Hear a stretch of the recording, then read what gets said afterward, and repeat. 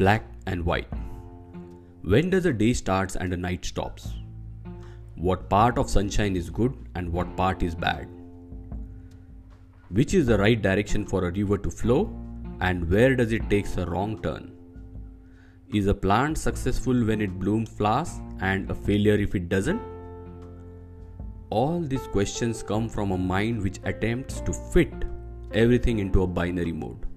The good and the bad, the right and the wrong.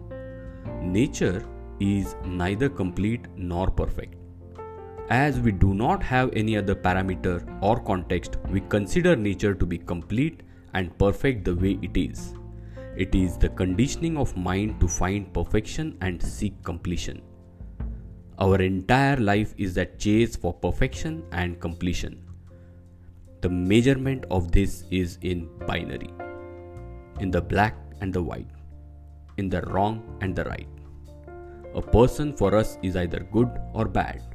A life is either successful or a failure. An action is either right or wrong. Once these templates are created, our primary job is then to fit into these templates, or at least to get into a never-ending journey towards completion and perfection. Virtue signaling is an outcome of these templates. Gratitude becomes a tick mark journaling exercise. Kindness becomes a people-pleasing and approval-seeking gesture. Generosity then is fake and forced exercise for seeking status and is used for influencing. These are all outcomes of the binary world. Virtue ends up into a formula for validation and approval. Thank you.